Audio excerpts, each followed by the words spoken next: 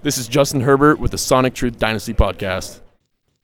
Full disclosure, today's show will revolve around a rookie snake draft. Just note, I'm on record believing rookie auctions are the best, and you can try out auction drafting at Reality Sports Online. Promo code Underworld gets you 10% off your league or team today. Join a mock draft to check out the platform. Support Reality Sports Online because they support us.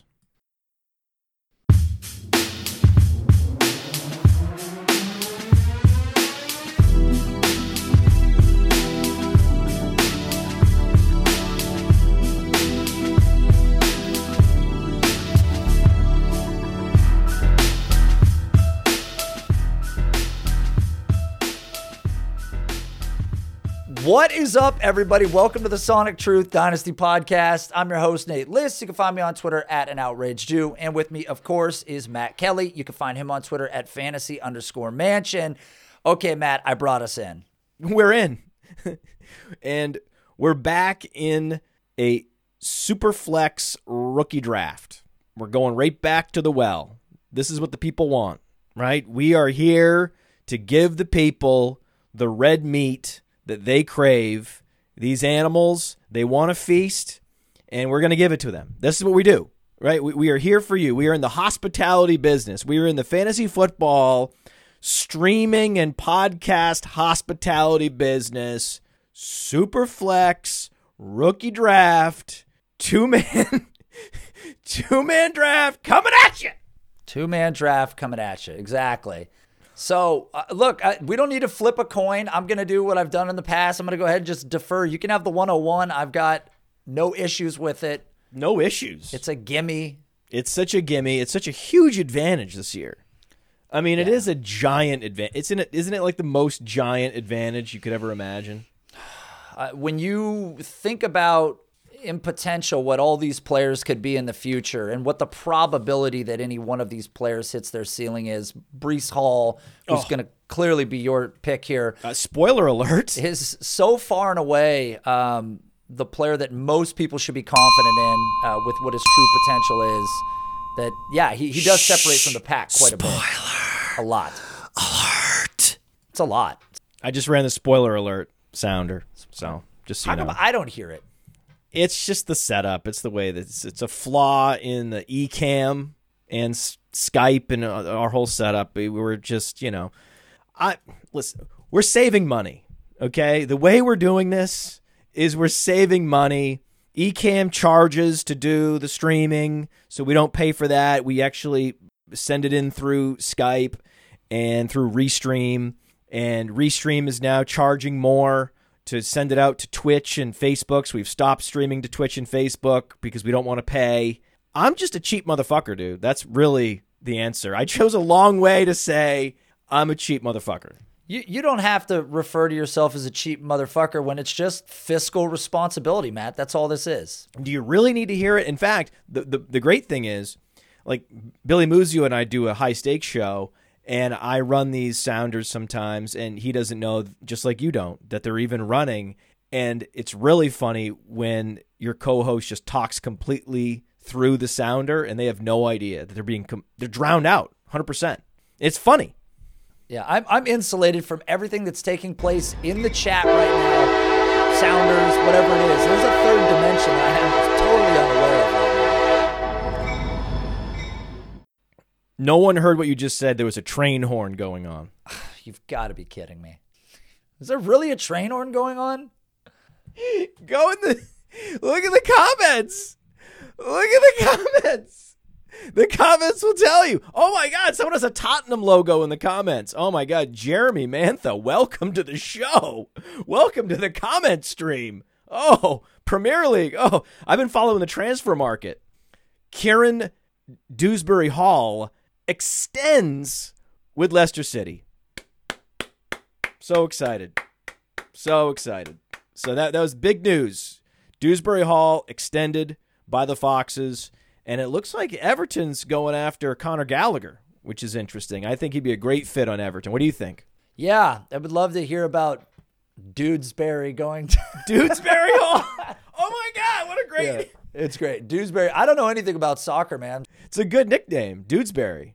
I understand soccer, but I don't watch it professionally, unfortunately. Don't you coach your daughter's team? I judge the current coach. Oh, right. Yes. You're Monday morning quarterbacking or Monday morning full backing, right backing, left backing, center backing. Yeah, if you want to put it in the soccer lingo. And you also have to work on the pronunciation. I have to work on pronunciation too. Like, it's not actually Everton. That's how Americans say it. It's Everton. You say it so fast, it's like all one syllable. Everton. And I'm like, did you know that Everton is currently in the market for Conor Gallagher? I'm like, what are you talking about? It's Everton. Anyway. This sounds like too much work. I got to be honest with you. With the 101, the Podfather selects Breece Hall. The 102's over to you. I'm going to stick with, I think, the player that I've selected in this spot before. Scarcity at the position is driving me this direction. I'm not completely on board with the hype train that is built around the current incumbent running back. I'm going to go Kenneth Walker at 2. Yeah, I'm going over Drake London. Here's the deal.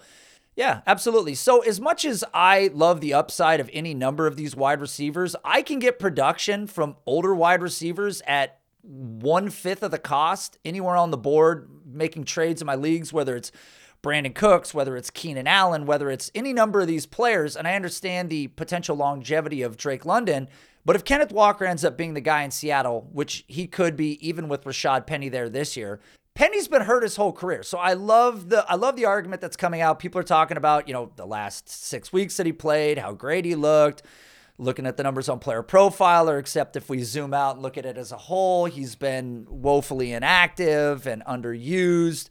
So with that being said, Kenneth Walker's second-round draft capital on a team that is probably going to see Penny go down at some point anyways. That's the direction I'm going. Hey, easy. We don't wish injuries on these players, but the bottom line is most NFL running backs, especially starters, miss multiple games every season. Like, that is a fact that not enough fantasy gamers fully digest. And certainly fantasy analysts don't talk about it enough. They're like, well, this player has standalone value, and that's the reason why you're drafting him. No, you're not drafting this guy, player X, because of standalone value, right? You're drafting him because there's going to be a couple games during the season when the incumbent running back is out with a hamstring injury or an MCL sprain or all the other myriad injuries that these running backs suffer. And then when you add Rashad Penny's injury history, past injuries are predictive of future injuries, then all of a sudden he becomes a lock to miss games. That's just a fact. That's not you rooting against Rashad Penny. I'm just playing devil's advocate. I like this pick. Most people hate this pick. I like this pick because for years, we've talked about position scarcity at running back in Dynasty. Very different, night and day difference between Dynasty and seasonal leagues. Where in seasonal leagues, you want to go 0 RB, go have fun. I wouldn't do it. More of a hero RB guy, but it's a feasible strategy.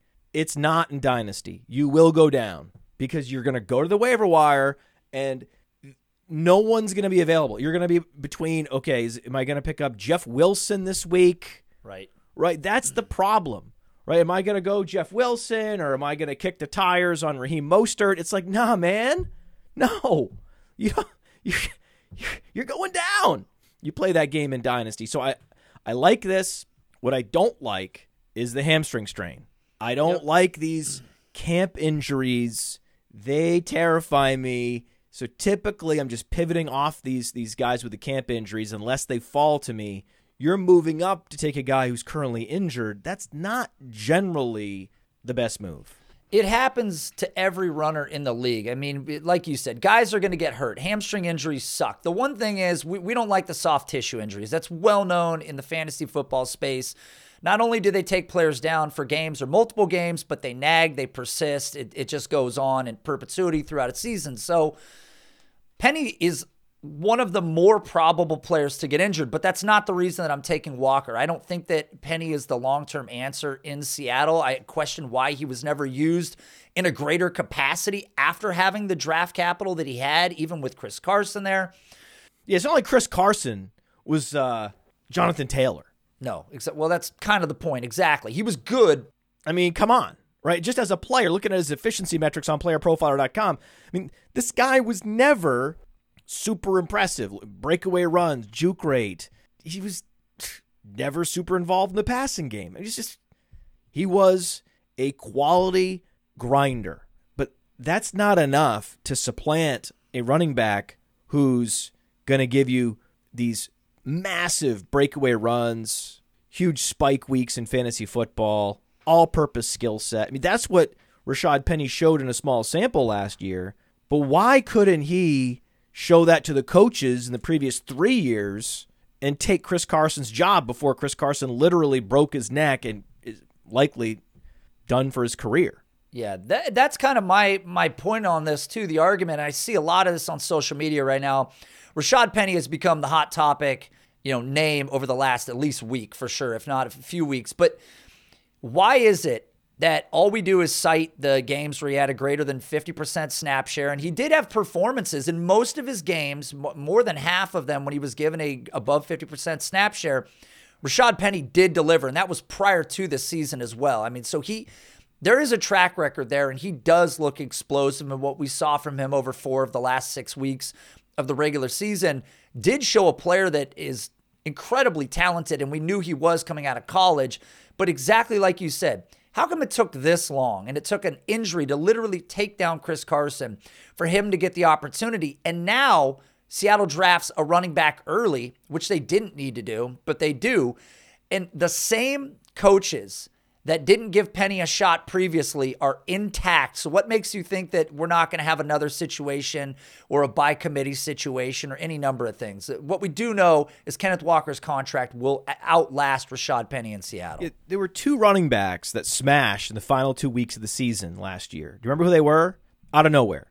It was Penny and Devin Singletary, right? Penny and Devin Singletary. Yet James Cook is getting hype. People are excited about James Cook, right? It's partly because it's the Bills' offense, but no one's out here super excited about those last 2 weeks for Devin Singletary. Well, all Rashad Penny has are those last 2 weeks, right? He only had 4 games total with more than 11 carries. And those last 2 weeks were the only weeks where he had more than 17 carries, where he was the true primary back. It was the end of the year. One of those teams they played was Detroit. I mean, what? Yeah, I have had this debate with Billy Muzio on the High Stakes show, the Dominator show that we have, because I'm like, what are we talking about here? Why are we so bullish on a washout veteran on a team that could be the worst in the league, one of the worst, if not the worst offenses in the league? How is that a guy anyone's excited about? No, you're not wrong. And what's interesting is it's almost like his injury history of sort of being nullified versus when people are talking about guys like Christian McCaffrey, it's being stuck to him a lot more in a hardcore manner than it is Penny. People assume that because Penny is entering a new season, it's this renewed opportunity and he won't get hurt and he'll get the opportunity. But again, I mean, exactly like you said, it took him, 4 years in the final couple weeks to actually do anything in his career. And for that reason, Walker going in the second round, clearly Seattle saw something. But also expectation of Walker, and this is how we never make it through the rounds, by the way. Expectation of Walker, for me, he looks, and I wrote this up preseason, he looks a lot like J.K. Dobbins. What you got from Dobbins, I think, is what you can get from Walker. Yards after contact, explosive capabilities, not really a pass catcher. You've seen it in limited capacity, and I don't know that in Seattle he's going to see a lot more passing volume than even Dobbins might see in Baltimore. Do you have any targets Rashad Penny commanded last year? 20-something? 8, dude. 8 targets?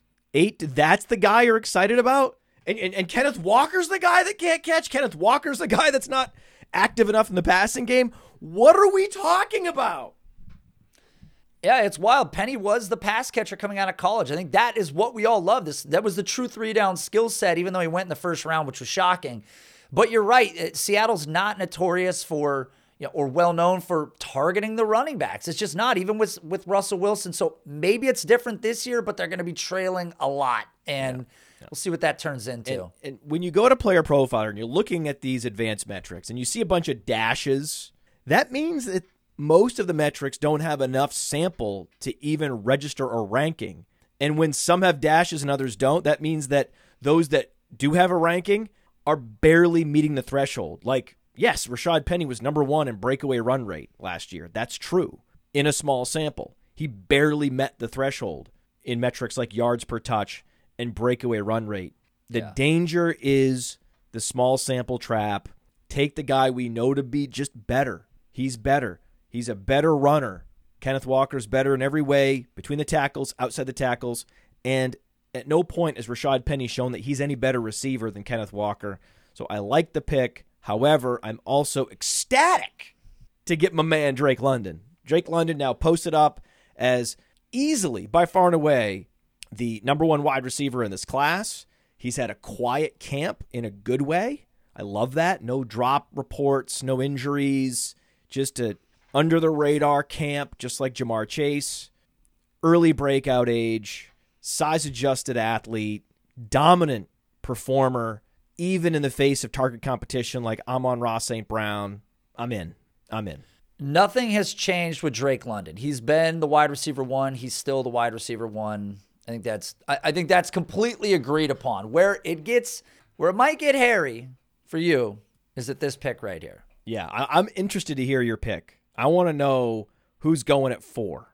In light of new information, which doesn't move the needle for me too much, I'm still going to stick with Garrett Wilson here. I know that there's going to be some subject matter around this, but I think Garrett Wilson's still the smart pick. I think going into this, he had the best floor of any player in this draft class in terms of wide receivers. So despite the fact that we don't necessarily maybe love Zach Wilson or the Jets, at some point this team has to start turning the corner. And I think we saw enough from Wilson in terms of individual passing metrics to give us some hope for what might be in the future. Here's why I'm not all in on Garrett Wilson.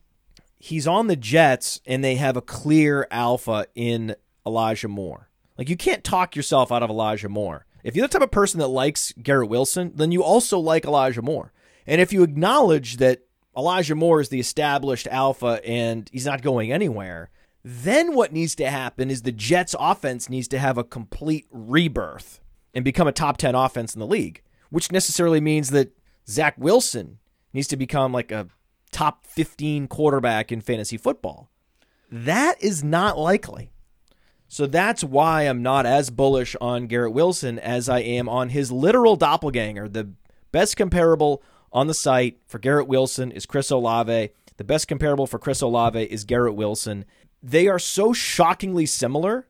Like, it made me have to go back into the database and make sure we didn't make a mistake. To be the same height, the same weight, the same athleticism, the same production, the exact same target share last year. It's just eerie.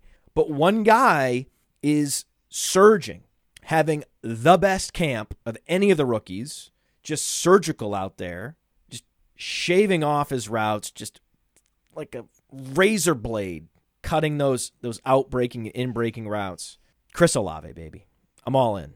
I'm pushing my chips in on Chris Olave. Now, not Drake London level, but based on ADP and on our dynasty rankings and the rookie rankings, we have the rookie ADPs from My Fantasy League, and there's a lot of drafts happening on My Fantasy League, so it's a good sample. And Olave is going after Wilson, after Burks, after Jamison Williams, after Walker, London.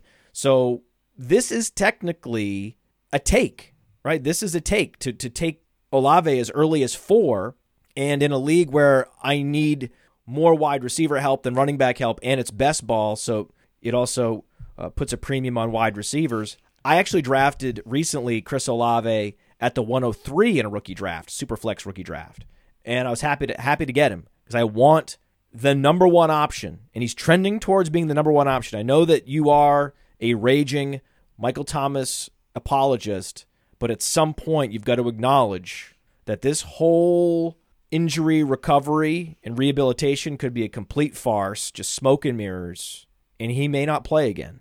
May not play again? Boy, well, I got to go back to one thing. I'm not sure that I'm totally on board with Elijah Moore, like locked-in alpha wideout in this offense. I think he's good. I don't think that there's any determined or locked-in reason to believe that he's the alpha with the Garrett Wilson selection, but let's talk about Olave. I see. I like that. That's good reasoning to say, hey, how can you say he's the alpha if they're drafting Garrett Wilson in the top 12 picks? So, okay, so fine. We'll have this conversation. So, it basically, equal opportunity to essentially Jamison Crowder last year. Zero competition. I mean, zero. There's not a team with less competition in the NFL than what Elijah Moore had last year, right? I mean, hard to name many that had any less capable players around the one. Excuse me. Denzel Mims, once upon a time, dominated the Senior Bowl, okay? And he had a very difficult time digesting some salmon last year. Don't leave out Jeff Smith when we start talking about the depth of this roster. So the Garrett Wilson selection may be a sign of a more complete player that they're looking for. I think Elijah Moore's great. I don't know that Elijah Moore is definitively the alpha in this offense. Again, and we can go look at his advanced metrics from last year. I know that there was production when the opportunity increased, but it's not like, oh, the thumbs up. He had great metrics. I'm looking at him right now. They were good. I mean, which one of these in here is the one that tells you that he's like this super performer, locked in alpha? Just out of curiosity, if you had to pick one. Okay, I'm not actually looking at it. Okay, pull it up. I mean, I would. I know that I've looked at it in the past and was impressed. Well, I'm looking at it right now. I'm going to have everybody in the chat look at it too. Plus 14.1% target premium, was top 20 in the league, meaning when you compare the output that he was giving on a per target basis to the other wide receivers in that Jets passing game, he was dominant. And he's also dominant after the catch with a top 20 juke rate. Are you comparing him to nothing right now when we look at the previous metric? Come on. What's the next metric? Let's move on here for a sec. What's the next one? You got him pulled up. The problem is his target accuracy and catchable target rate were both outside the top 80. So he was challenged by highly inaccurate passes going in his direction. And yet, what did he do? He made up for it with yards after the catch, specifically 2.6 yards after the catch per target. That was impressive. And he had a top 35 air yard share. So he's getting downfield at the same time. These are all the signals that tell you, okay, this guy is getting downfield, but also getting yards after the catch. He's going to be able to win in all quadrants. And he had one of the more impressive prospect profiles. I'd put his prospect profile up against Garrett Wilson all day. So, well, you're going to have to eventually. So, Zach Wilson was one of the more accurate passers in the league. Number one versus man also in his profile. So with the accurate target side of things, there's a lot of receivers in this league that are producing with low accuracy of targets too. But in his case, this is a very important metric. Okay. Now I understand that Zach Wilson's target accuracy was better than his completion percentage because he was dealing with a lot of drops. But when Elijah Moore was targeted, we had the target accuracy, and it was 6.8, which ranked number 80 in the league. But his route win rate, this is a new metric on playerprofiler.com, where we chart every single route. So we're talking about hundreds and hundreds of routes, right? Mm-hmm. He was top 10 in overall route win rate, meaning that he's making himself available to the quarterback, and he's getting separation, and he's not dropping the football when he's targeted. That's a win. Who is this? Elijah Moore. Was top 10 in what? Route win rate. You need to scroll down to zone versus man. Mm-hmm. You see that? That's a critical metric. That's like the metric that we are basing our position that Michael Pittman is a quality receiver on. That is one of the key metrics on playerprofiler.com. And I talked to Matt Harmon. I just had Matt Harmon on the show. And so you're at a disadvantage, dude, because Matt Harmon charts similar stats for his reception perception project, and he had the same opinion of Elijah Moore. So you're really, this is an uphill battle for you. It's not. I don't feel like I'm moving uphill at all. It feels very flat to me. So I understand getting open is great, and being successful versus coverage is great, but that means nothing in terms of what the future outlook is when Garrett Wilson comes into town. Calling him an alpha means that his opportunity should be in excess significantly of Garrett Wilson. And I don't think you can confidently say that you think that Elijah Moore's opportunity in this offense will be that much more significant than what we're going to see with Garrett Wilson. I think so. I think that he's going to make a leap this year. Look at the catch rate. Yes, the 55% catch rate is not impressive. But then when you factor out all the uncatchable passes, it jumps up to 81%. That's why we have true catch rate on playerprofiler.com to go with his top 20 contested catch rate. So let me get this straight. This guy is elusive after the catch. He's hogging the downfield air yards, and he's incredibly strong at the catch point. Okay, wait a minute. So downfield air yards, no competition, strong at the catch point, 6 targets.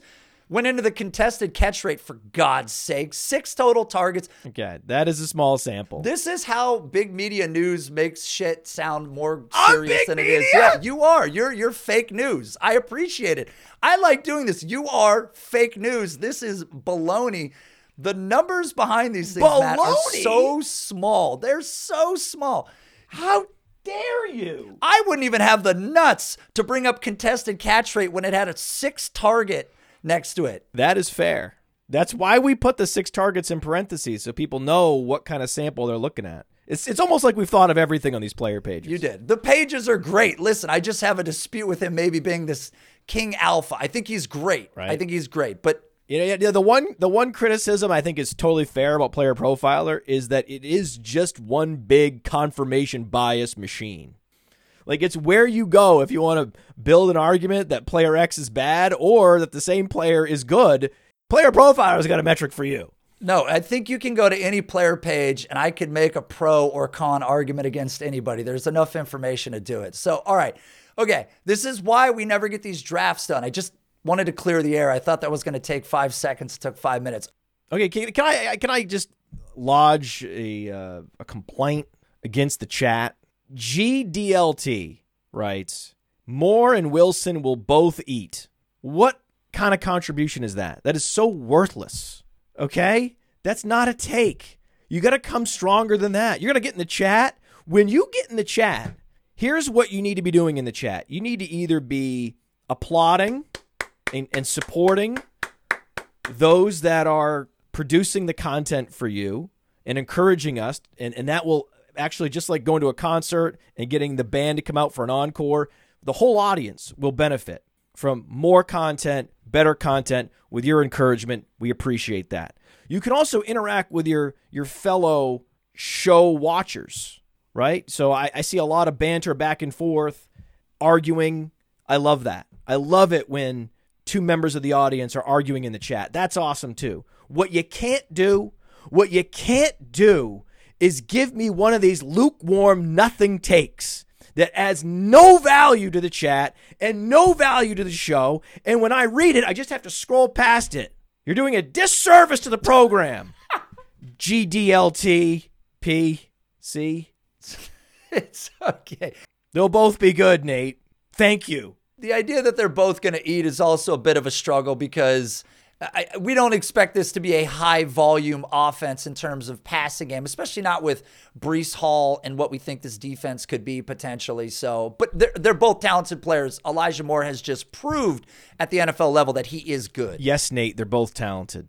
That was a good GDLT take by you right there. Glad you wrapped it up with the weakest possible. Is it my pick? Is it my pick now? Are you done? Did you go Olave? And I was happy to Olave. I mean, I'm slamming 2 basketballs at the same time through 2 separate hoops.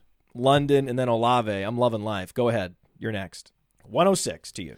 Yeah, this is a tough spot because it doesn't make a lot of sense for me to go back to wide receiver here when I just made the argument that I felt like I could insulate the position with some older players.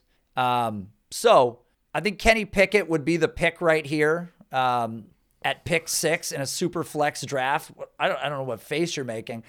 Who am I passing on? I'm passing on what? Burks. I'm passing on Cook, Sky Moore. So I'm going to go Kenny Pickett here because the conversation is when he does become the starter, his production will be significantly higher than what I expect Burks to put up. And I'll make this argument because I've made this argument before. Nothing changed in Tennessee whatsoever. Treylon Burks, who looks like A.J. Brown, is now going to try to do the A.J. Brown role that A.J. Brown couldn't do in Tennessee, but A.J. Brown's proven to be elite. So I get the upside of Burks, and there's a whole conversation to be had there, but I'm going to go Kenny Pickett with the quarterback position, the scarcity of it in Superflex, and the upside of that. Are you pushing buttons over me right now? Is that what's happening? No, with the next pick, I go Jameson Williams next. Jameson Williams? Okay. Another guy drafted in the top 15 that has incredible upside at the wide receiver position. I now have London, Olave, and Williams. Is this what you're letting me do with Breece Hall? What you're allowing to happen in this mock draft is criminal. It's criminal. I'm just curious because of the statement that you made, because we're just talking about snap call, Jameson Williams. Wait, but since we're talking about bad contributions to the show, just calling Jameson Williams, a guy coming off an ACL tear because he has first-round draft capital and went to Detroit, a smash? Well, what's the reason? That's okay. It's okay. That's okay. Why is he a smash? It's okay. I'll just go ahead and start Olave and Drake London, and I'll have Jameson Williams on my bench. Will you at least explain why Jameson Williams going there makes sense? I love Jameson Williams' upside. Jameson Williams could be easily the best wide receiver from this class. If Drake London busts, it's a possibility, then you could easily see Jameson Williams being the. And also, this Lions team, the way they're rebuilding, just chef's kiss the right way. Goff, underrated, but also that they're a quarterback away from making a playoff run, and he'll be back online and playing at 100% health at least by the end of the season. Like, I'm not expecting much this year. I just want you to know that. I want the whole audience to know that. I don't expect much from Jameson Williams. A late season ACL tear. We're talking about a January ACL tear. He's a human being, and that's going to need to heal, and then he's going to have to develop confidence and essentially like relearn how to run routes with a new knee. So now at the NFL level, after having essentially one productive season at the college level, so my expectations are totally muted for him. This is a 2023 play. I already have my 2022 wide receiver studs. Now I have the luxury of going for 2023. Also, this guy's potentially the fastest wide receiver in this class and the most upside in this class. And I'm happy to get him here. Although I just remembered, unfortunately, Treylon Burks is still on the board. Yeah, I don't understand what's happening. Oh, I don't know what the fuck's going on. Yeah, that's what I'm asking you. That's the whole point of this. Oh my God, I forgot he was on the board. I would have gone Treylon Burks. No, I forgot because we slipped. I've never seen Treylon Burks fall this far. I forgot he was still available. I haven't been tracking who's available. I literally just made the argument of why I was going Pickett over Burks, and then fuck me. You were too worried about leapfrogging me and then making an argument that sounded like you were arguing against Jameson Williams, which was a weirder thing. Oh, man, I meant to snap call Burks. Can I go back and snap call Burks? I don't care. I'm not taking Williams. You can have him next. No, I can't do that. No, you're not going to let me do that. What do you mean? That's like going back to the dealer. Hey, can I have a different card? I'm still not taking Williams if you go back Burks. I'm not doing it. I can't. The integrity of this mock draft. This is the integrity of the show is at stake. What the fuck? You think I'm going to go back? You think I'm going to, oh, please, Nate. Oh, please let me go back and take Burks. No, I'm going to own it, man. It's called a mistake. I fucked up. You know, it's arrogance. Just arrogance. I was just celebrating my own team, waiting for you to make yet another catastrophic blunder like Pickett over Burks and Williams and Sky Moore. Horrendous pick. Mm-hmm. And I was just swimming in ecstasy and forgot that Burks was still on the board. So now it's to you. I have Jameson Williams for 2023. I'm pretty happy still, kinda. But you have the option of getting another total alpha stud. The beauty of Burks here is that Burks has true fantasy difference-making upside. Williams will likely be a field stretcher plus, but that's not necessarily top 5 capabilities in fantasy football. I mean, outside of being the next Tyreek Hill, which is a total outlier, you're probably going to want a wide receiver that has the build and the athletic profile, especially the production profile of a Treylon Burks over Jameson Williams. So congratulations. I teed you up for even more upside than I thought I was getting. Well, I mean, I appreciate you overdrafting Jameson Williams by 2 spots to go up and take him accidentally. I will take Treylon Burks. Obviously, he should go off. Well, very clearly, he should go off the board. There's still clearly good receivers left. Yeah, I mean, despite the fact that we're hearing some stuff coming out of camp about Treylon Burks with the asthma thing, one interesting story that I had heard on the subject was that Oh boy, what was the story? So Treylon Burks has never trained at this period in time during college. It was into the fall is when they came back. And so this might be the first time that he's ever actually gone through a training camp through this period of the season, not experienced it prior to it. As we get into the football season, the weather's going to change. And maybe that's why it's never been an issue for him in the past, because clearly the asthma at this age, just from reading doctors' information on it, because it is interesting that it's become a topic. This is something that most people would have already had or had dealt with in the past. So this is probably not something new for him. So to be experiencing it now is probably based on the season and the time period that he hasn't been training at before. Pollen. Best case, yeah, pollen. Best case argument. The Tennessee pollen count. That's what you're gonna go with. That's how you're gonna rationalize this. Well, they said that the pollen in Arkansas and Tennessee are the same. So just to be clear. Wait, so the pollen in Tennessee and Arkansas are the same?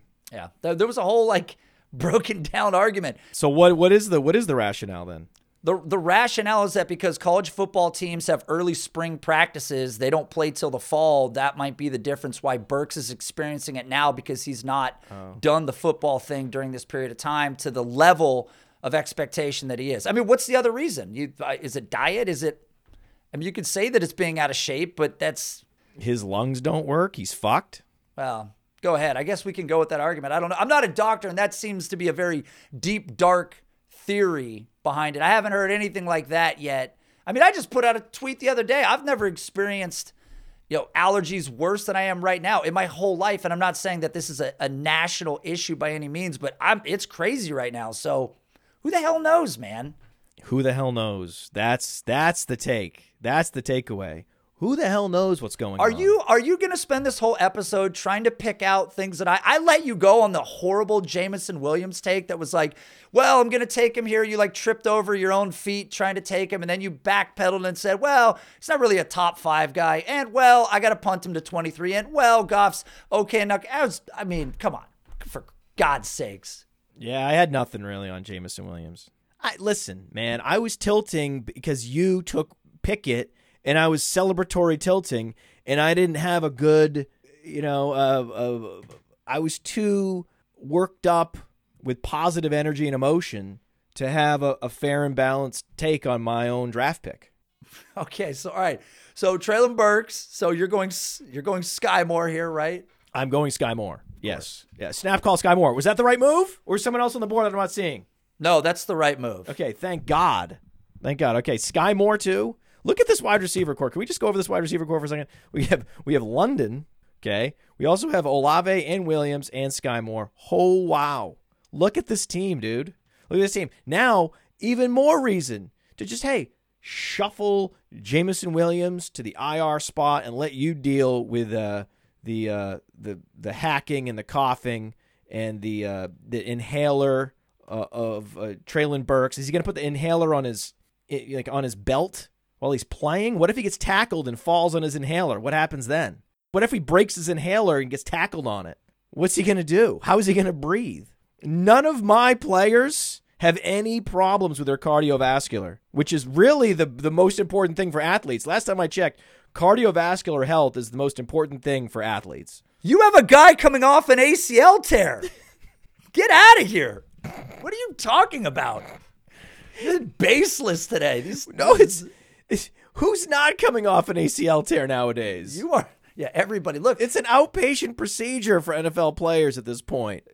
You are way, way out there right now, sir. Way out there. You're talking about a guy with an unprecedented lung condition. Never did a smaller guy with an ACL tear go to the Detroit Lions to more excitement from Matt Kelly. I mean, all right. By the way, can I just explain something?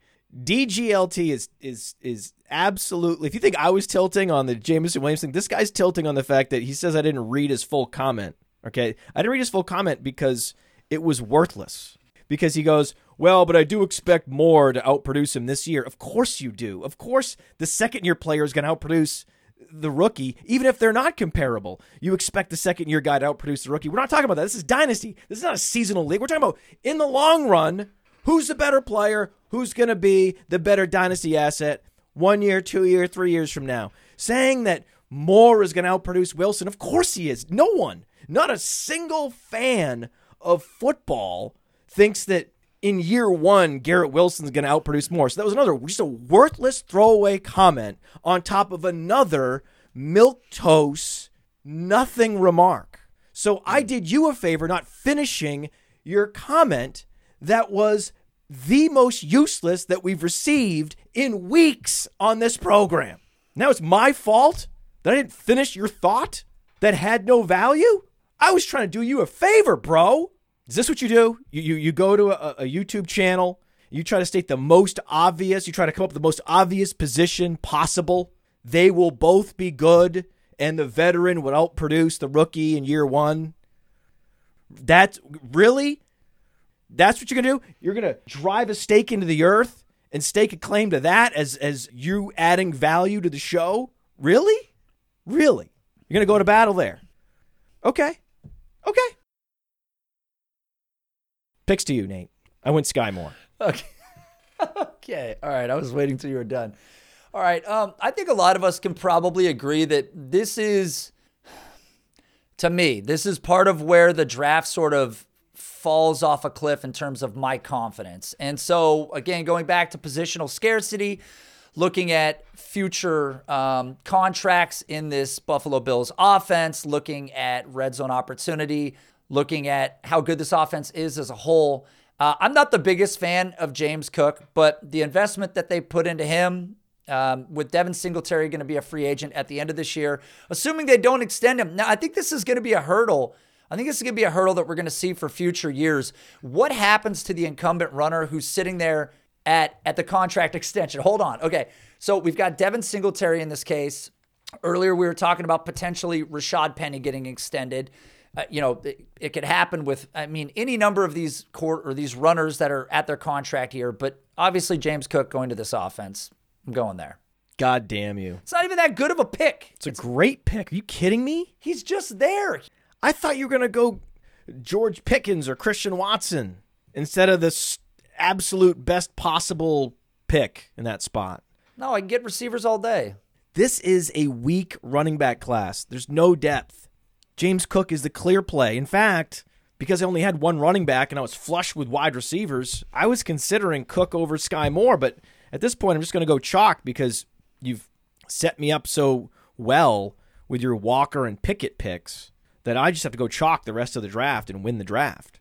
So I didn't want to take any chances. Had you challenged me earlier in the draft, I probably would have gone Cook over Sky Moore. That's how high I have James Cook. We don't have him on par with Sky Moore in the rankings. Of course not. But we certainly have him ahead of everyone else, and I would have gone with him, but that's a bummer. So I don't know, man. Am I going to draft yet another wide receiver? I can't, dude. I don't have enough roster space. How many wide receivers? I'm not going to play them.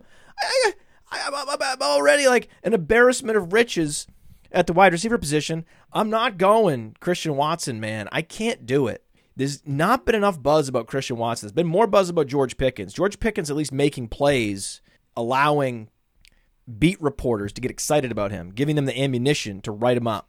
No one's writing up Christian Watson because I don't think that he and Aaron Rodgers have been on the same page yet. So I'm worried. I'm going Rachaad White.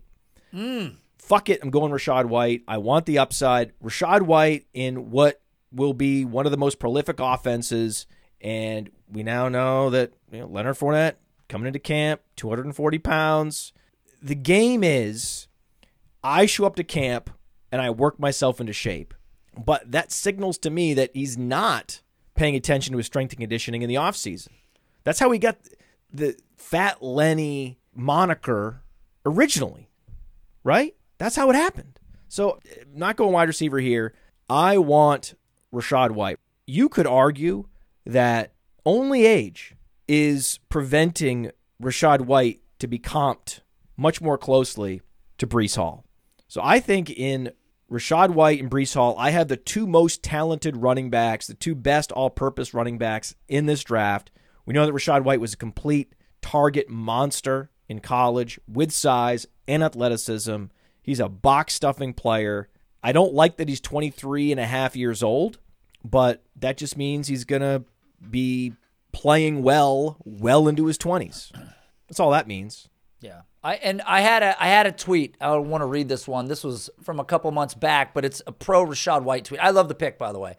It was Mark Ingram was coming off an RB8 season at age 27 when the Saints drafted Alvin Kamara in round 3. And and Kamara just smashed from that point on. And that's essentially what we're seeing with Leonard Fournette. Same age, same draft capital, same production profile. So, oh man, see, I'm so conflicted about that. Because I love Fournette. Like I'm fine with Fournette. I'm like, listen, I don't care if you think he's fat or not. He's going to work himself into shape. He's going to command 80+ targets, and he's going to be a top 10 running back in fantasy. And you just have to eat that. Like that's what we've been saying about Fournette for years. We are the Leonard Fournette stan show. We wave the Fournette flag proudly. But he is well past the AJ Pexner. So the hamstring strain, the calf strain, it's out there where he misses 2, 3, 4 games. And just that window of time for Rachaad White to come in and be a top 5 running back for a handful of weeks or one of those weeks, that would absolutely spike the football on his dynasty value. That's what I'm banking on. Yeah, it's entirely possible. And with the lack of depth in that offense as a whole, Rachaad White could find way more opportunity this year than I think we would have expected had we had a healthy Chris Godwin going into the season. So I would normally go Christian Watson ahead of Pickens by a little bit here just because I think that the opportunity in 2022 should be undoubtedly better than what we're going to see from Pickens. But because I drafted Kenny Pickett earlier, and I guess we're going to pretend like this is 2 teams drafting and not 12 teams drafting because you always do that, I'm going to go ahead and try and get the stack here, even though I believe I'm going to stack them. You're going for the Steelers. Is this what you're doing? That's what I'm doing. I'm stacking them because here's the deal. I can make the same argument that I'm going to make against the guy that you're going to take next. Deontay Johnson's on the final year of his deal, but I believe that he does re-sign with Pittsburgh exactly the same way that I feel about a contract extension for probably the next name that's going to come up here in a second, the incumbent veteran there. So with that being said, I'm going to go with the stack. Pickens is 2 years younger than Christian Watson. He's younger than Jahan Dotson. So for that reason, a former should have been alpha wide receiver, going Pickens. Strong move. You got one move right here. I was gonna go Pickens. You've been thwarting me ever since that Pickett pick. Woo! Hey, you really energized me. You've been running circles around me, my friend. I'm gonna go Christian Watson and hate it. Okay.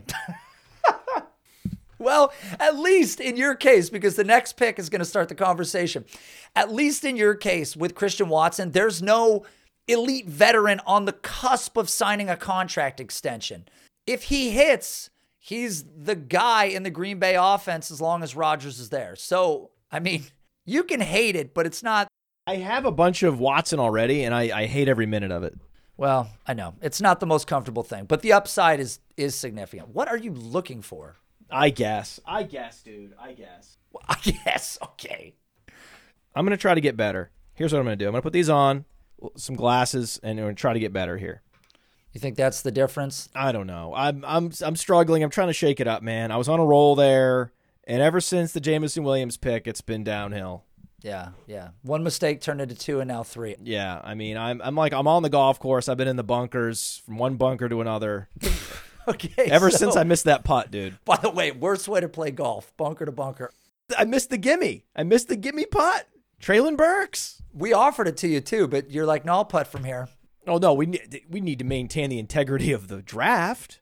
Okay. All right. So I know what's going to happen here. I know what's going to happen. I'm going to pick this guy because he's the better player, but then you're going to do your thing where you go, oh, thank you. You let so-and-so slide through the cracks. Watch, just play this out.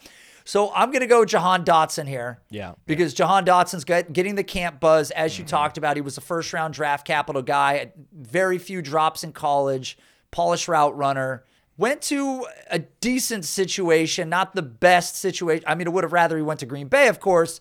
But at this point in time, first-round draft capital with Terry McLaurin's contract hanging out there. But Ron Rivera has said numerous times they're going to get an extension done. So what do you do? I should have gone Dotson. This whole episode. Dotson was drafted before Burks. I know, but this whole episode is just you reflecting on. Wait, am I Washington? Did I not see that Burks was on the board and I just drafted a guy not knowing Burks was on the. That's essentially what Washington did. Washington's like, we're going to go Jahan Dotson with the 16th pick in the first round. And everyone's like, what? Treylon Burks is still available. Like, whoops, we forgot. Same exact thing. Wow, that's not the franchise you want to emulate, by the way. Right. Good advice. Don't be like Washington if you have the opportunity. I am conflicted again. But I just can't let it go. I can't let this guy get past me. I need to feel good. It's been many picks since I felt good about a guy that I was drafting, so I want to feel good. This is a feel-good pick. This is going to make me do it. Don't do it. Be able to look in the mirror finally again. Jalen Tolbert. Okay. All right. Thank God. Yeah. That's what I thought you were going to do. I thought that the play, though, is you're going to be like, oh, I can't believe you let him slip through the cracks. No. This is a pseudo reach. That's the This is a pseudo reach at the 114 in a super flex draft. This could be considered a reach, but I'm going Tolbert. I'm all in on Tolbert. Michael Gallup will start the season on the pup. Duh. We've been talking about that for months. It's so disorienting when news breaks that we all knew because we have access to a calendar, right? Like, we have something called a calendar that we can look at. And we know Chris Godwin's not going to be ready. And we know Michael Gallup's not going to be ready. And we're talking about that starting in February. And then the news breaks in June. And then everyone's like, oh, well, we got to move up Mike Evans. Like, wait, what? Yeah, got to get Russell Gage. Like, yeah, no shit, right? Like, ooh, look at Jalen Tolbert's moving up boards. Like, what took you so long? This is going to be one of, if not the best offense. I mean, they could give the Buccaneers a run for their money. If they end up in more shootouts this year, at the pace they play, it's the Buccaneers and the Cowboys are the fastest paced offenses.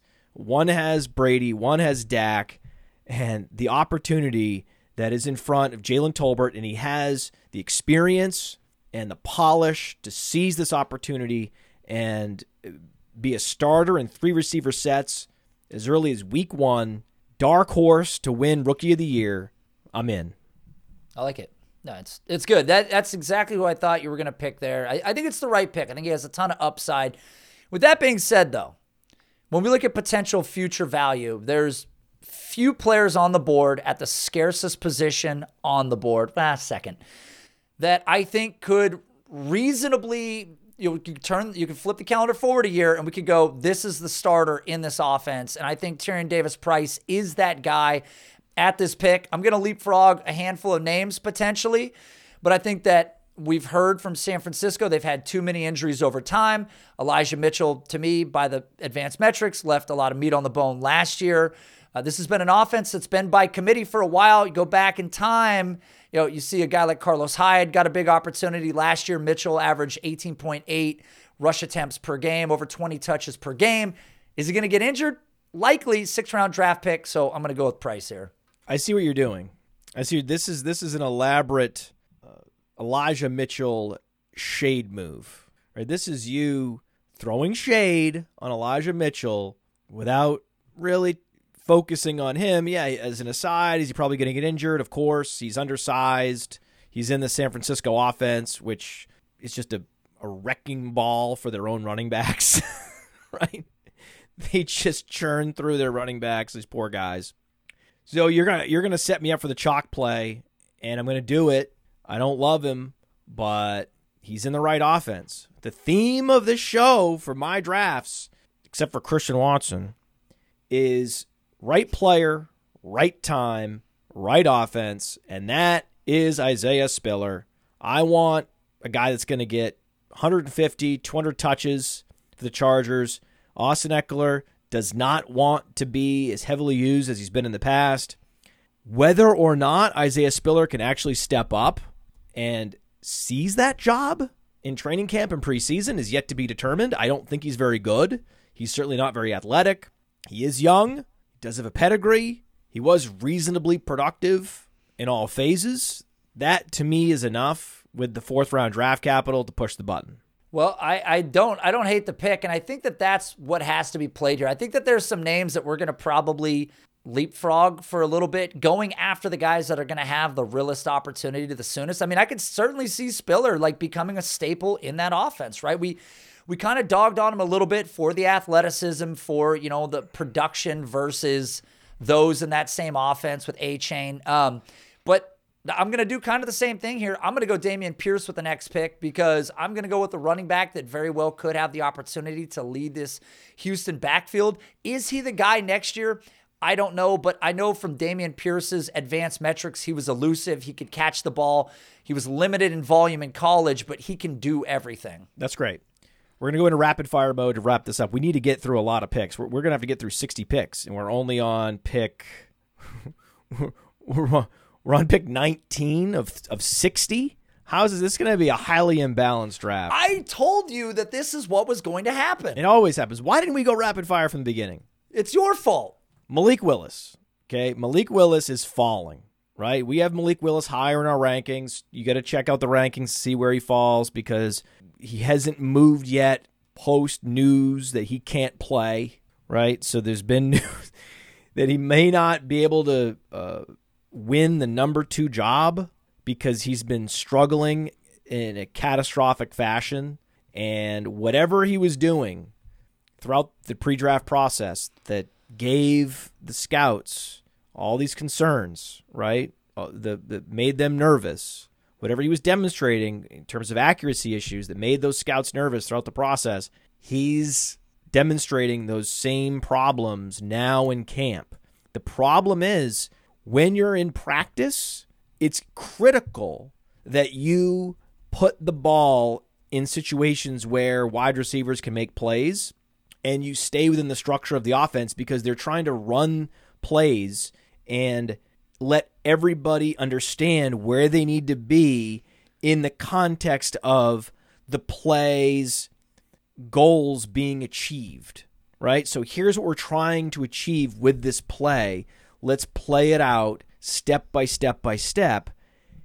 And early in camp especially, the coaches will tell these quarterbacks, do not scramble, stay in the pocket, go through your read progressions. It's critical that we get a look at how this play is going to develop, get a look at all these receivers, get a look at the linemen as they're blocking while you're standing in the pocket. It's not helpful for you to scramble here and make a play, right? You're not helping the team by doing that. That's the problem. That's what held Jalen Hurts back.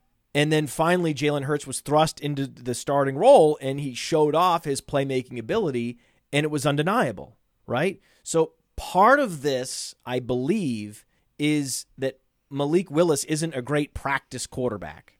I'm sure there's Logan Woodside and other quarterbacks that can stay in the pocket and they deliver the ball on time with moderate accuracy, and they can be good on a practice squad. There's a reason why certain quarterbacks are better on the practice squad and certain quarterbacks are better on the active roster. It's unfortunate that Malik Willis doesn't have the draft capital like a Josh Allen, where the team has to commit to him early and show the world, hey, my playmaking ability outside of structure overcomes my limitations as a pocket passer, right? No, we're not going to have a conventional offense. And that's okay, because all my skills will elevate this offense if we just tailor the offense. But if the offense is going to be the Ryan Tannehill offense, I'm not the guy to run the Ryan Tannehill offense in practice by proxy. That's going to be Logan Woodside. So while on the surface, news breaking that Malik Willis can't play is bad, and he's certainly going to fall in the rankings, and you got to check out the Player Profiler Dynasty rankings to see where he ends up. It's not pretty, but I'm not ready to say, hey, a guy that we believe has true game-changing talent at quarterback in a super flex format shouldn't be drafted ahead of Zamir White and Tyler Algier. It's a long way of saying I'm taking Malik Willis here. You opened that up with saying you were going to go rapid fire. The furthest thing from it. Not even close. I thought that this was something that needed to be spoken to. This is our job. If it's a rookie and it's dynasty and we're investing in players for multiple years and there's news breaking that affects the perception of that player in camp, then we need to speak to it. If I may, I just put out a full-length Ryan Tannehill video. I might be the only guy on the internet willing to do this. YouTube.com/Nate Liss. I just put out a full-length video, and it's going to be tough for Willis to take the job from Tannehill. Tannehill has been honestly exceptional. Whether people want to believe it or not, by the numbers, Tannehill has been really, really good. And that offense this year made an effort by going and getting Robert Woods, by drafting Treylon Burks. They went after yards after the catch guys, which is something that was missing from that Tennessee offense, despite all the capabilities of A.J. Brown. So his upside is great with the rushing. And with that being said, I'm going to pace you. I'm going to do the same thing here. I'm going to go with Desmond Ridder. I'm just going to do it faster than you did. A lot of the similar upside, soft offense. Mariota, very capable in his own right, just not quite as proven as Tannehill. I love it. Great job. Thank you. David Bell. Okay. No, I mean, I just very quick. Okay, David Bell, good pick. David Bell. All right. Has incredible age-adjusted production. Had he fallen into the fourth round, I probably wouldn't go with him, but he barely is hanging on by like the fingernails, the tips of his fingers on the ledge. Late third round draft capital, just enough for me to push the button. Okay, I can respect it. Then I'm going to come back. I'm just going to keep hitting the scarcity of these positions. I'm going to go Tyler Algier here. Just another one of these guys. When we look at who exists in this offense in Atlanta, Cordero Patterson is a makeshift running back. He's older. Damian Williams, I mean, talented enough to cause some problems for Algier, but everything that we've heard, Atlanta believes Algier might have the capability to be the lead back. The same way that I look at Dameon Pierce. Could they produce this year? Yeah, very, very possibly. Are they going to be the guy next year? I could see them replaced with second or third round draft capital. Okay, so now that I have a bunch of running backs, I've got Isaiah Spiller, Rashad White, Breece Hall. I don't need this guy to play in year one. This is a two-man league here. I'm going Brian Robinson. Brian Robinson has the size. Brian Robinson has the all-purpose skill set. And we'll see. We'll see. I mean, we love the upside of Antonio Gibson. I think he's worth chasing in Dynasty. The idea that you could get the guy that comps as close to Jonathan Taylor as any active running back in the NFL. But he just may not have what Washington wants in a primary back. That may end up being Brian Robinson. We could wake up, especially if there's an injury, we could wake up into a world where Antonio Gibson is back in almost like a hybrid Memphis role where he's not Cordero Patterson, but he's also not the primary guy anymore. That he's lining up in the slot and that they're converting him into more of a utility player. That is possible. I hope to God that doesn't happen. I think that would be an incredible waste of a talent. But because Brian Robinson was drafted in the third round, I think that possibility exists. It's a good pick. And they've already talked about how they want to mix him into this offense, even though they brought back other players in this backfield, which I question. But anyways, all right.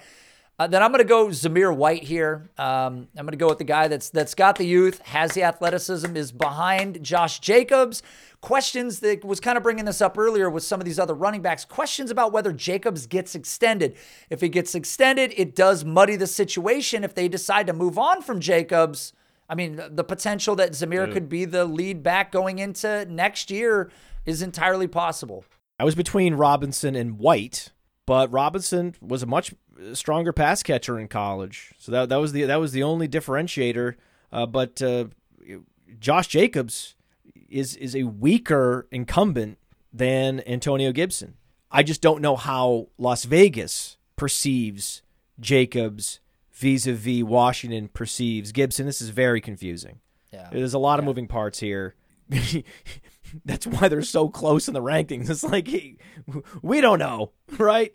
Zamir White drafted at the 417, Brian Robinson at the 334. There's not even a round of difference in draft capital. One guy's a little more explosive. One guy's a better receiver. I don't know. They're both good. Or bad. Or bad. Right. Or bad. You do have to say that. We'll see. Right? Matt Corral's probably bad if you fall to the end of the third round, but I'm going to go Matt Corral because I think he's going to play games. I think he's going to start this year. So that alone puts him ahead of anyone else I would be drafting here. Boy, puts me back on the clock. I don't even know, who do I have on my team right now? How many players You're running back heavy. I'm running back You're heavy. very running back heavy. You've got Zamir White.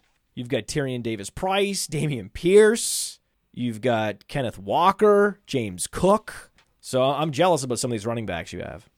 I guess I'm going to go Mechie here. I mean, when you're looking at who's available, I mean, this is where you're going on, these second round wide receivers. Houston's a fairly wide open passing game. Nico Collins was, okay. I mean, his name certainly didn't get brought up much during the regular season this year. Brandon Cooks played beyond expectation, clearly, but he does that everywhere he goes. So here comes another guy coming off of an injury similar to Jamison Williams. What will his outcome be? I don't know, but second round draft capital is pretty good. Oh my God. I'm going to go Trey McBride. I like Trey McBride a lot. I think he's going to sit for a year, as most tight ends do. Most rookie tight ends don't produce. And then come out of the gates, gangbusters next year. Don't forget, DeAndre Hopkins going to be 30 next year. Rondale Moore did not look like a professional wide receiver last year, and the odds are he's not going to break out. And so what are we talking about? We're talking about Marquise Brown and Trey McBride in 2023? I like that. I like being potentially the second option for Kyler Murray. I'm in. Trey McBride, write it down. Well, I'm going to come back on Alec Pierce here. Ugh. Might as well go with the guy that's, again, disgusting. Got the draft capital, has the athleticism. If you were getting, what makes him so different from Christian Watson? How does he differ from Christian Watson so significantly? He's not that different. Right, that's what I'm saying. So going, same draft capital, relatively right. So, I mean, I'm going Alec Pierce here, even though I think Pittman's clearly a better player. I think Pittman's better. I think Paris Campbell's better. I think that Alec Pierce is an absolute lock to be a bust. He was not productive enough at an early age, was not productive enough at a late age. And he has the athletic profile of a screaming bust in the league. These guys that look like Alec Pierce, in terms of size and athleticism, they are the most overdrafted by NFL teams. I'm going Keontae Ingram. I'm stacking up my Arizona Cardinals. I don't trust James Conner to stay healthy. He runs to contact, and that means there's going to be a lot of collisions, and Keontae Ingram's waiting in the wings. I think he's better than Benjamin, and I'm just a slam dunk on Keontae Ingram. Up to you. All right. I'm going to go Pierre Strong here in New England. Damian Harris on the last year of that contract. Ramondre Stevenson doesn't have early round draft capital himself. And this year, if anybody's going to look like Elijah Mitchell, it's absolutely the guy with similar athletic traits, pass-catching upside, so Pierre Strong. Okay, there's 2 second-round wide receivers still on the board. I'm going to let you make my decision for me, so I'm not going to go with either one of them right now. I'm going Jerome Ford, breakaway run potential, and we've seen, like the Ravens last year, you can have 1, 2, 3, 4 injuries to a backfield, and suddenly the guy from the practice squad is elevated and he's starting. That could easily happen with Jerome Ford. And if it does, we're talking about a potential breakout as a rookie where it's like, whoa, where'd this guy come from? It's like, hey, guys, he played for Cincinnati. We all know who Jerome Ford is, right? He was an Alabama recruit. The guy's talented. Let's go. All right. And this might be my last pick, but Wan'Dale Robinson right here. I'm going to go with this pick. I hate the next option here for second-round guys with Tyquan Thornton in New England. This doesn't even consider the fact that New England can't get a receiver right to save their life. I think that was one of the oddest selections, purely based on speed. But if you had to pick between these two guys, I think Robinson going to New York with the clear depth chart scenario there, this is the guy. Okay, we're going to go 3-round mock. So we're going to give the people what they wanted, which was at the very least a 3rd round. Okay, we're almost done. We're close to being done. You've got to add one more pick after this, and then we'll be to 36. It's a 36 picks. We're going to be all the way in for 36 picks.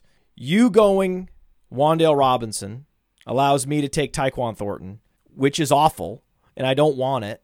This is a run-first offense, and Tyquan Thornton needs to excel on special teams, in quotes, in order to have a role this year. The Patriots have the worst track record drafting wide receivers. I mean, Can you even call him a bust? I know he was drafted with the 18th pick in the second round, but it was just such a reach that no one is really expecting this guy to break out. It would be a shocker. But I'm going to take him anyway just because he was a second-round pick. He is athletic. He was reasonably productive. And we're in the area of the draft where what am I going to do? Take the 25-year-old Velus Jones? I already have Jerome Ford. I have all the running backs I'm excited about, except one, and I'm hoping you don't draft him. Go ahead. I'm not. I think I'm going to go tight end here. I haven't gone tight end yet. I think I've got receivers, I've got running backs, I've got quarterbacks. I'm going to go with the guy that I think could produce in year one in this offense, is athletic enough. I think there's some questions about what his production looked like in college, but oftentimes tight ends coming out of college. Can I guess? Sure. Jelani Woods. No. Oh. I'm going Dan Bellinger here. Oh, I'm gonna go a little early, maybe than consensus, but I want to go with sneaky, the guy that I think could really have an opportunity in New York this year with deficiency in weapons everywhere. Great pick. If I had to pick one more guy, and I've got him in most of my rookie drafts, I would close it out with Kevin Harris. I don't care about the depth chart. Damian Harris is already rumored to be on the trade block.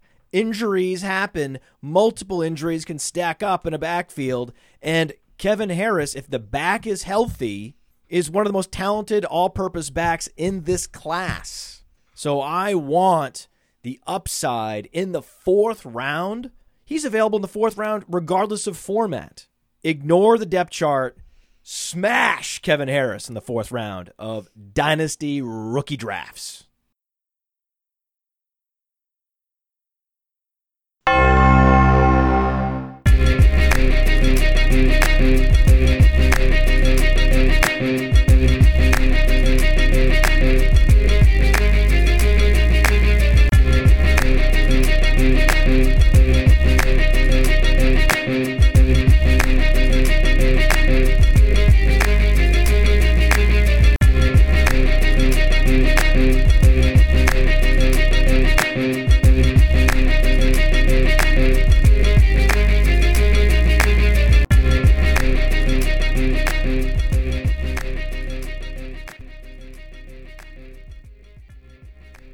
Ignore the depth chart. Smash Kevin Harris in the fourth round of Dynasty rookie drafts. That's the show. Love it. Hey, everybody. Everyone want to see an end screen? What do you guys think? End screen? End screen? You guys want to see a brand new end screen that you've never seen before? Check this out. Check out playerprofiler.com. We have all the tools for you to dominate every type of fantasy league. We have a draft kit, Dynasty Deluxe, data analysis, DFS Dominator, and don't forget the player rankings to rule them all. Rapid fire first two rounds. Olave is probably awesome. Dude, Treylon Burks. Fucking run and hide. I have him in one league, and I'm like, oh, God. Live.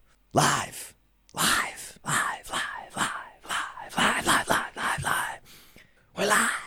Every show, I do more and more histrionics and showmanship at the beginning, just because I don't know when exactly the stream will begin. There's this countdown, and then typically people are like looking off to the side. They're not sure it's starting yet. It's always awkward.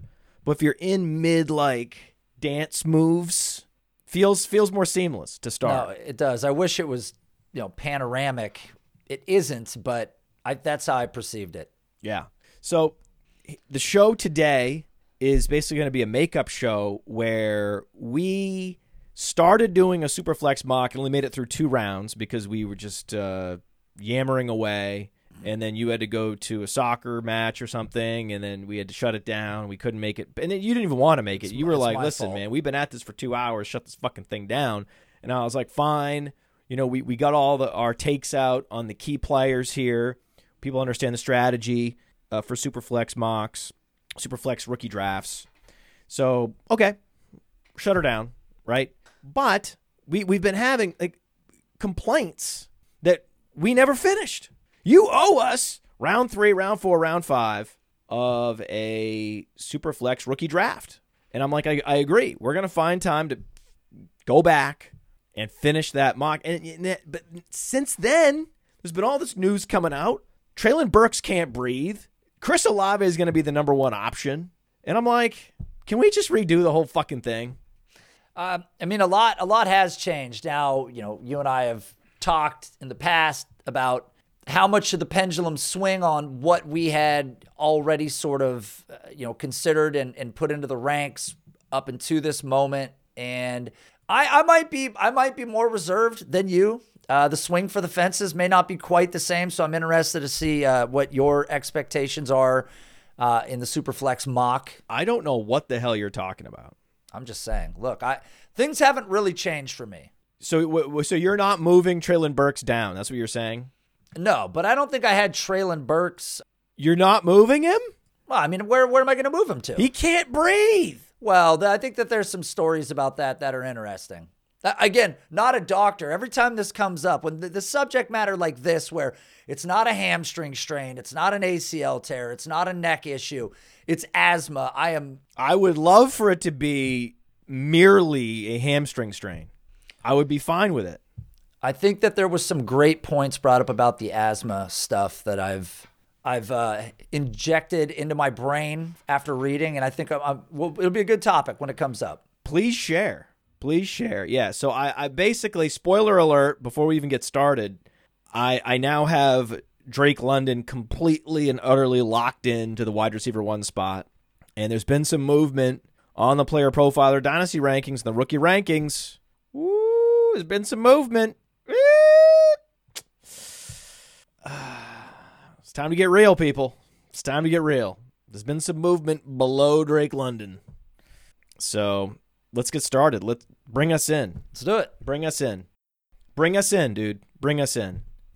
Can you bring us in? Bring us in. Bring us in! Bring us in, dude! Bring us in! Can you bring us in? What is up, everybody? Welcome to the Sonic Truth Dynasty Podcast. He's in the San Francisco offense, which is just a wrecking ball for their own running backs. Yeah, I would love to hear about Dudesbury going to... Dudesbury Hall? I judge the current coach. He can't breathe. You opened that up with saying you were going to go rapid fire. I'm a cheap motherfucker. Is there really a train horn going on? Did you know that Everton is currently in the market for Conor Gallagher? I'm like, what are you talking about? It's Everton. Anyway. I don't feel like I'm moving uphill at all. It feels very flat to me. I'm big media? You are. You're fake news. I appreciate it. I like doing this. You are fake news. This is baloney. You are fake news. This is baloney. This is baloney. Like, it's where you go if you want to build an argument that player X is bad or that the same player is good. Player Profiler's got a metric for you. Is there really a train horn going on? You're doing a disservice to the program. GDLT P C. Yes, Nate, they're both talented. That was a good GDLT take by you right there. Is there really a train horn going on? What you're allowing to happen in this mock draft is criminal. I love Jameson Williams. I think that the Lions are okay. I don't love Jameson Williams, okay? I don't love Jameson Williams. I love Jameson Williams' upside. Jameson Williams could be easily the best wide receiver from this class. Is there really a train horn going on? Oh, I don't know what the fuck's going on. Oh my God, I forgot he was on the board. I would have gone Treylon Burks. No, I forgot. You think I'm gonna, oh please, Nate. Oh please let me go back and take Burks. No, I'm gonna own it, man. It's called a mistake. I fucked up. It's arrogance. Just arrogance. I was just celebrating my own team. Waiting for you to make yet another catastrophic blunder like Pickett over Burks and Williams and Sky Moore. Horrendous pick. And I was just swimming in ecstasy and forgot that Burks was still on the board. You know, the Tennessee pollen count, that's what you're gonna go with? That's how you're gonna rationalize this? Well, they said that the pollen in Arkansas and Tennessee are the same, so just to be clear. His lungs don't work. He's fucked. And it cracked. What if he breaks his inhaler and gets tackled on it? What's he going to do? How is he going to breathe? You have a guy coming off an ACL tear. Get out of here. You're talking about a guy with an unprecedented lung condition. Now it's my fault that I didn't finish your thought that had no value? I was trying to do you a favor, bro. They will both be good, and the veteran will outproduce the rookie in year one. That's what you're going to do? You're going to drive a stake into the earth and stake a claim to that as you adding value to the show? Really? This is the integrity of the show is at stake. What the fuck? You have a guy coming off an ACL tear. Get out of here. So congratulations. I teed you up for even more upside than I thought I was getting. You have a guy coming off an ACL tear. Get out of here. You've been running circles around me, my friend. I'm going to go Christian Watson and hate it. Okay. I have a bunch of Watson already, and I hate every minute of it. I missed the gimme. I missed the gimme putt. Treylon Burks. We offered it to you too, but you're like, no, I'll putt from here. And everyone's like, what?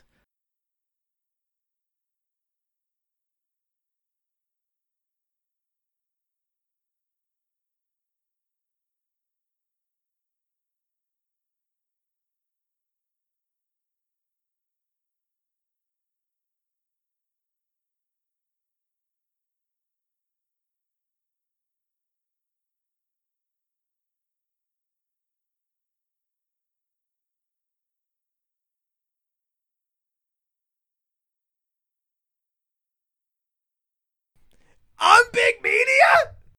Get out of here.